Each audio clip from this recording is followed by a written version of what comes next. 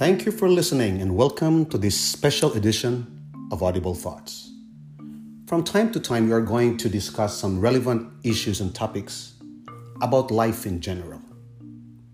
At this time, I wanted to address a current issue that brings jitters or uneasiness to the families of frontliners, the medical people, the police department, fire department, labor sectors, and many more. You might have a parent, a brother, a sister, a daughter, a son who are frontliners. I can empathize with you.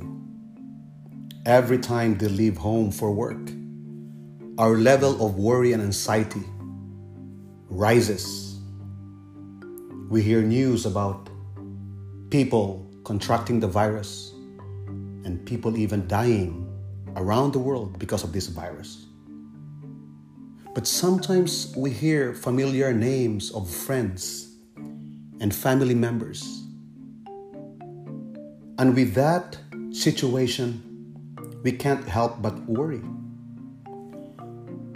The pandemic and the crisis becomes personal.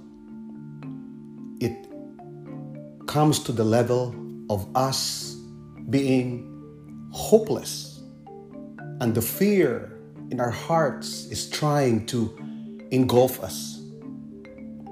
As I was reflecting about this, I came across Psalm 121, where the psalmist said, "The Lord Himself watches over you.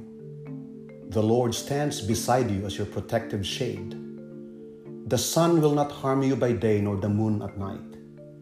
The Lord keeps you from all harm and watches over your life. The Lord keeps watch over you as you come and go, both now and forever." As I was reflecting on this is a forthright promise of preservation, a promise from God that He will preserve us as pilgrims of this world. I pray that this verse will give us comfort, because in this chapter, the psalmist mentioned the word keep 6 times.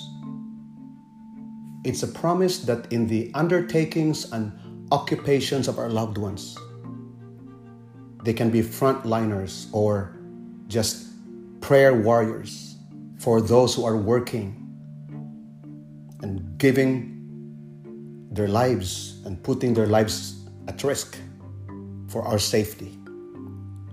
I pray that we will find comfort in this passage of Scripture, that the Lord will keep us from harm. The Lord will keep us both now and forever.